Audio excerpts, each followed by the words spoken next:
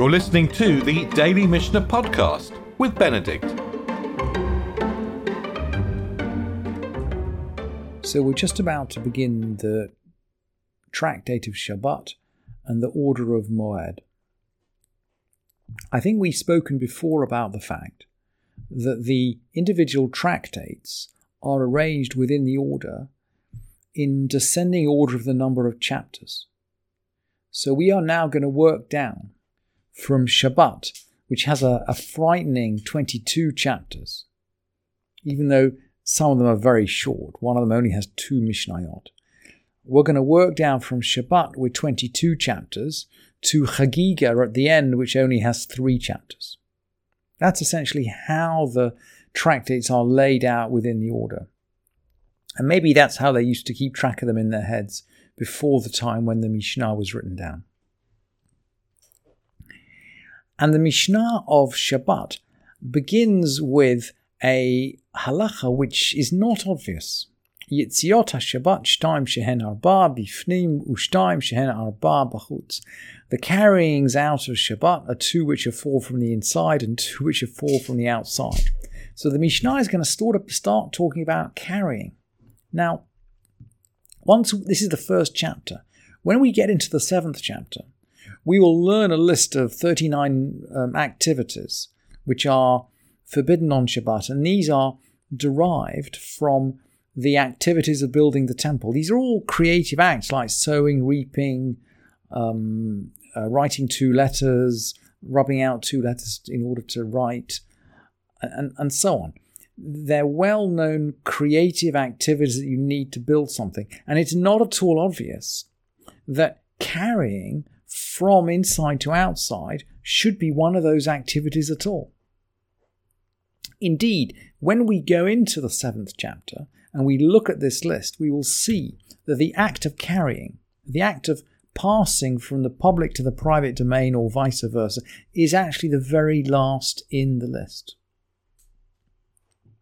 But there is a verse for it. There's one which the Bartanura quotes.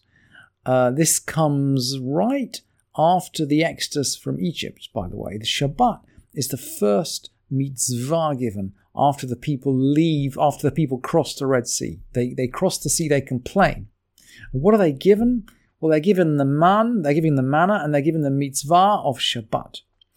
And there the text says, Ru'u ki Hashem natan lachem et Shabbat. God's given you the Shabbat, and He's given you on the 6th day double portion. That means double portion of manna.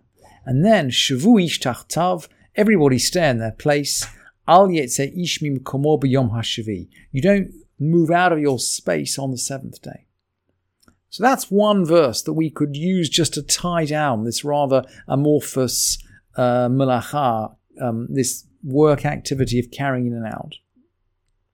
And we can also tie it down, by the way, to building the temple. And I think the Rambam brings this verse, right at it will be in Vayakel or in Vayakel. Everyone is collecting the materials everyone is collecting the materials for the sanctuary, and at a certain point, Moshe proclaims that there's enough. Vayetzav Moshe, vayiveru kol babachon. He makes an announcement, and he says, "Ish ve'isha al yasu od melacha." Don't do any more work. Li trumat hakodesh. He uses the word melacha for work. Ve yikalei ha'am mehavi. And the people stopped bringing. Bringing is associated with melacha, with work, with creative activity. So perhaps this is the hook. I mean, the Rambam has a very keen reader of text, right? Maybe this is the hook on which we can hook the 39th melacha. I don't know. One way or the other, it is the most obscure of the 39 melachot. And maybe as a result of that, many chapters of the Mishnah are taken up with it. All the way from chapter 7 to chapter 11 is going to be taken up with issues of carrying. And it is the subject of the first Mishnah in the Masechet. So as we've said, there are There are two carryings which are 4, and 2 which are 4. How does it work? So there's a poor man standing outside and the householder standing inside. Interesting, by the way, that this prohibition is cast in terms of a mitzvah. Clearly, it's a mitzvah for the householder to give the poor man a something. And yet, we're going to say, okay, it is a mitzvah to give him something, but on Shabbat, even though it's a mitzvah, it's a problem on Shabbat. And then the Mishnah outlines different possibilities. So, so maybe the poor man reaches his hand inside and gives something to the householder.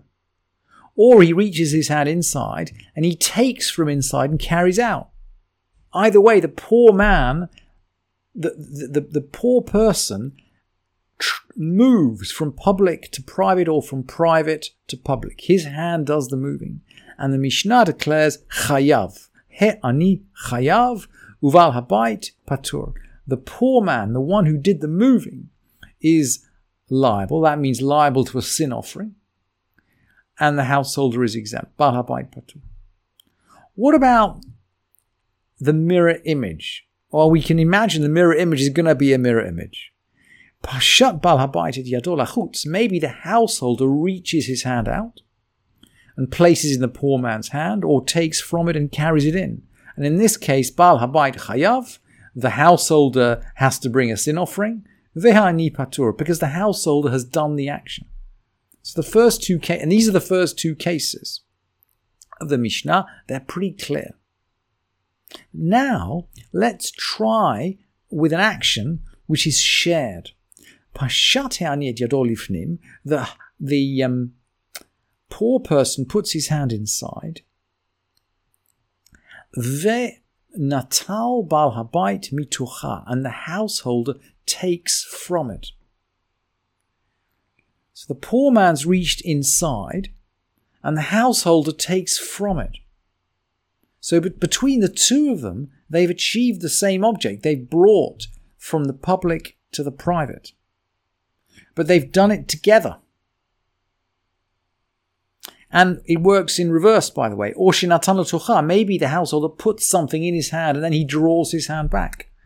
But the result is the same. They've achieved this act together. And the Mishnah concludes, Shnehem puturin. That means they're exempt, by the way, from sin offering. The Mishnah is not suggesting that the act is permitted, but they're exempt from a sin offering, because when two people participate together in an act, neither one of them is absolutely guilty. And similarly, Pashat, and this is the mirror image, Pashat bal habayit et yado lachutz, the householder sticks his hand outside, v'natal he'ani mitucha, and the mitucha, the poor person takes from it. Or the reverse, that the or the reverse, and the poor man places in it, and he carries it inside. Shnehem puturim. They are both exempt from the sin offering. So this first Mishnah is learning, if you like. I mean, it's learning a distinction, a particular distinction on the act of carrying. I mean, it begins with if you like, the most obscure of the malachot, the act of carrying in and out, and then it learns almost a technical distinction that a single person has to be responsible for the act in order to be liable for a sin offering. As if the Mishnah is constructing a fence around the halacha. And we'll see in the next two Mishnayot, which deal with different subjects, that we still seem to be constructing a fence around the halacha. We seem to be defining the edges of Shabbat observance in a way that removes any possibility of we're defining the edges of observance. The next Mishnah is not Shabbat observance, actually. That's very interesting. We're defining the edges of behavior in a way that we shouldn't transgress. So the next Mishnah, we're in the Mishnah of Shabbat, but actually we're not talking about Shabbat. we're talking about timekeeping. So the same kind of time issues we're aware of on Friday afternoon, but this actually might apply in any afternoon. You can't sit down to have your hair done after the mincha time. This is probably 6.5 hours after the morning. In other words, halfway through the day. One can't sit down to have one's hair down near mincha until one's prayed the tefillah. And similarly, lo yikanas adam lechatz velo labursaki velo lechol velo ladun. You shouldn't enter the baths or a tannery or to eat or to judge. In other words, one shouldn't start an extended process without taking time for tefillah. But if they began, they need not break off. And then the Mishnah closes mafsikim likrot kriyat shema. Obviously, you're going to break off for kriyat shema because that's a time-bound mitzvah. It's time-specific. Ve'ein mafsikim latefillah. Probably because you require kavanah for tefillah. I mean, it's less time-bound anyway. It's less time-bound, but you need kavanah for tefillah. I think that is probably the reason. And now we're going to move from time on a general afternoon to time on a Friday afternoon. Yeah, it's the same language.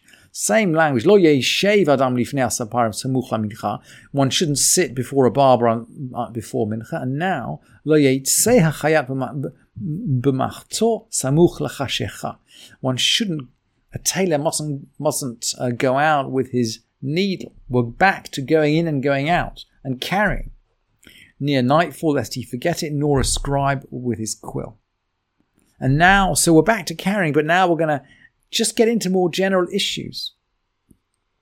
Lo yifalet kelav. You shouldn't search your garments. This is for lice, actually. Velo yikra or haner. You shouldn't read. These are all things that require a bright light. And we might be tempted to adjust the light. You see, we're circling round the edges of correct behavior. You're not breaking Shabbat by using a light to look for lice or to read, but we don't do it in case we might need a brighter light. And then the Mishnah concludes, in truth it was said, the Chazan can see where the children are reading from, because he's not going to be tempted to adjust the light for them. Aval hu lo yikra, but he doesn't read. Kayot said, but it goes on the same basis. Similarly, lo yochal hazav im hazava mipnei hergel havera. Similarly, a zav shouldn't eat with a zava because familiarity kind of leads to sin. So generally, you wouldn't eat with a zava because she will make the food tameh. And if you're a woman, you wouldn't eat with a zav because he would make your food tameh. Now, a zav and a zava, they're both tmeim, right? They can eat together perfectly well. There's no reason why they shouldn't eat together. But maybe if they get in the habit of eating together, they will relax on this prohibition of not eating with a zav or not eating with a zava. So to summarize, we're circling around the edges of what is permitted and what is not permitted, and we are building a fence around the Torah, and we will continue looking at these kinds of examples in the Mishnayot, which follow as we pick these up from day to day. Thank you for listening to this edition of the Daily Mishnah Podcast with Benedict.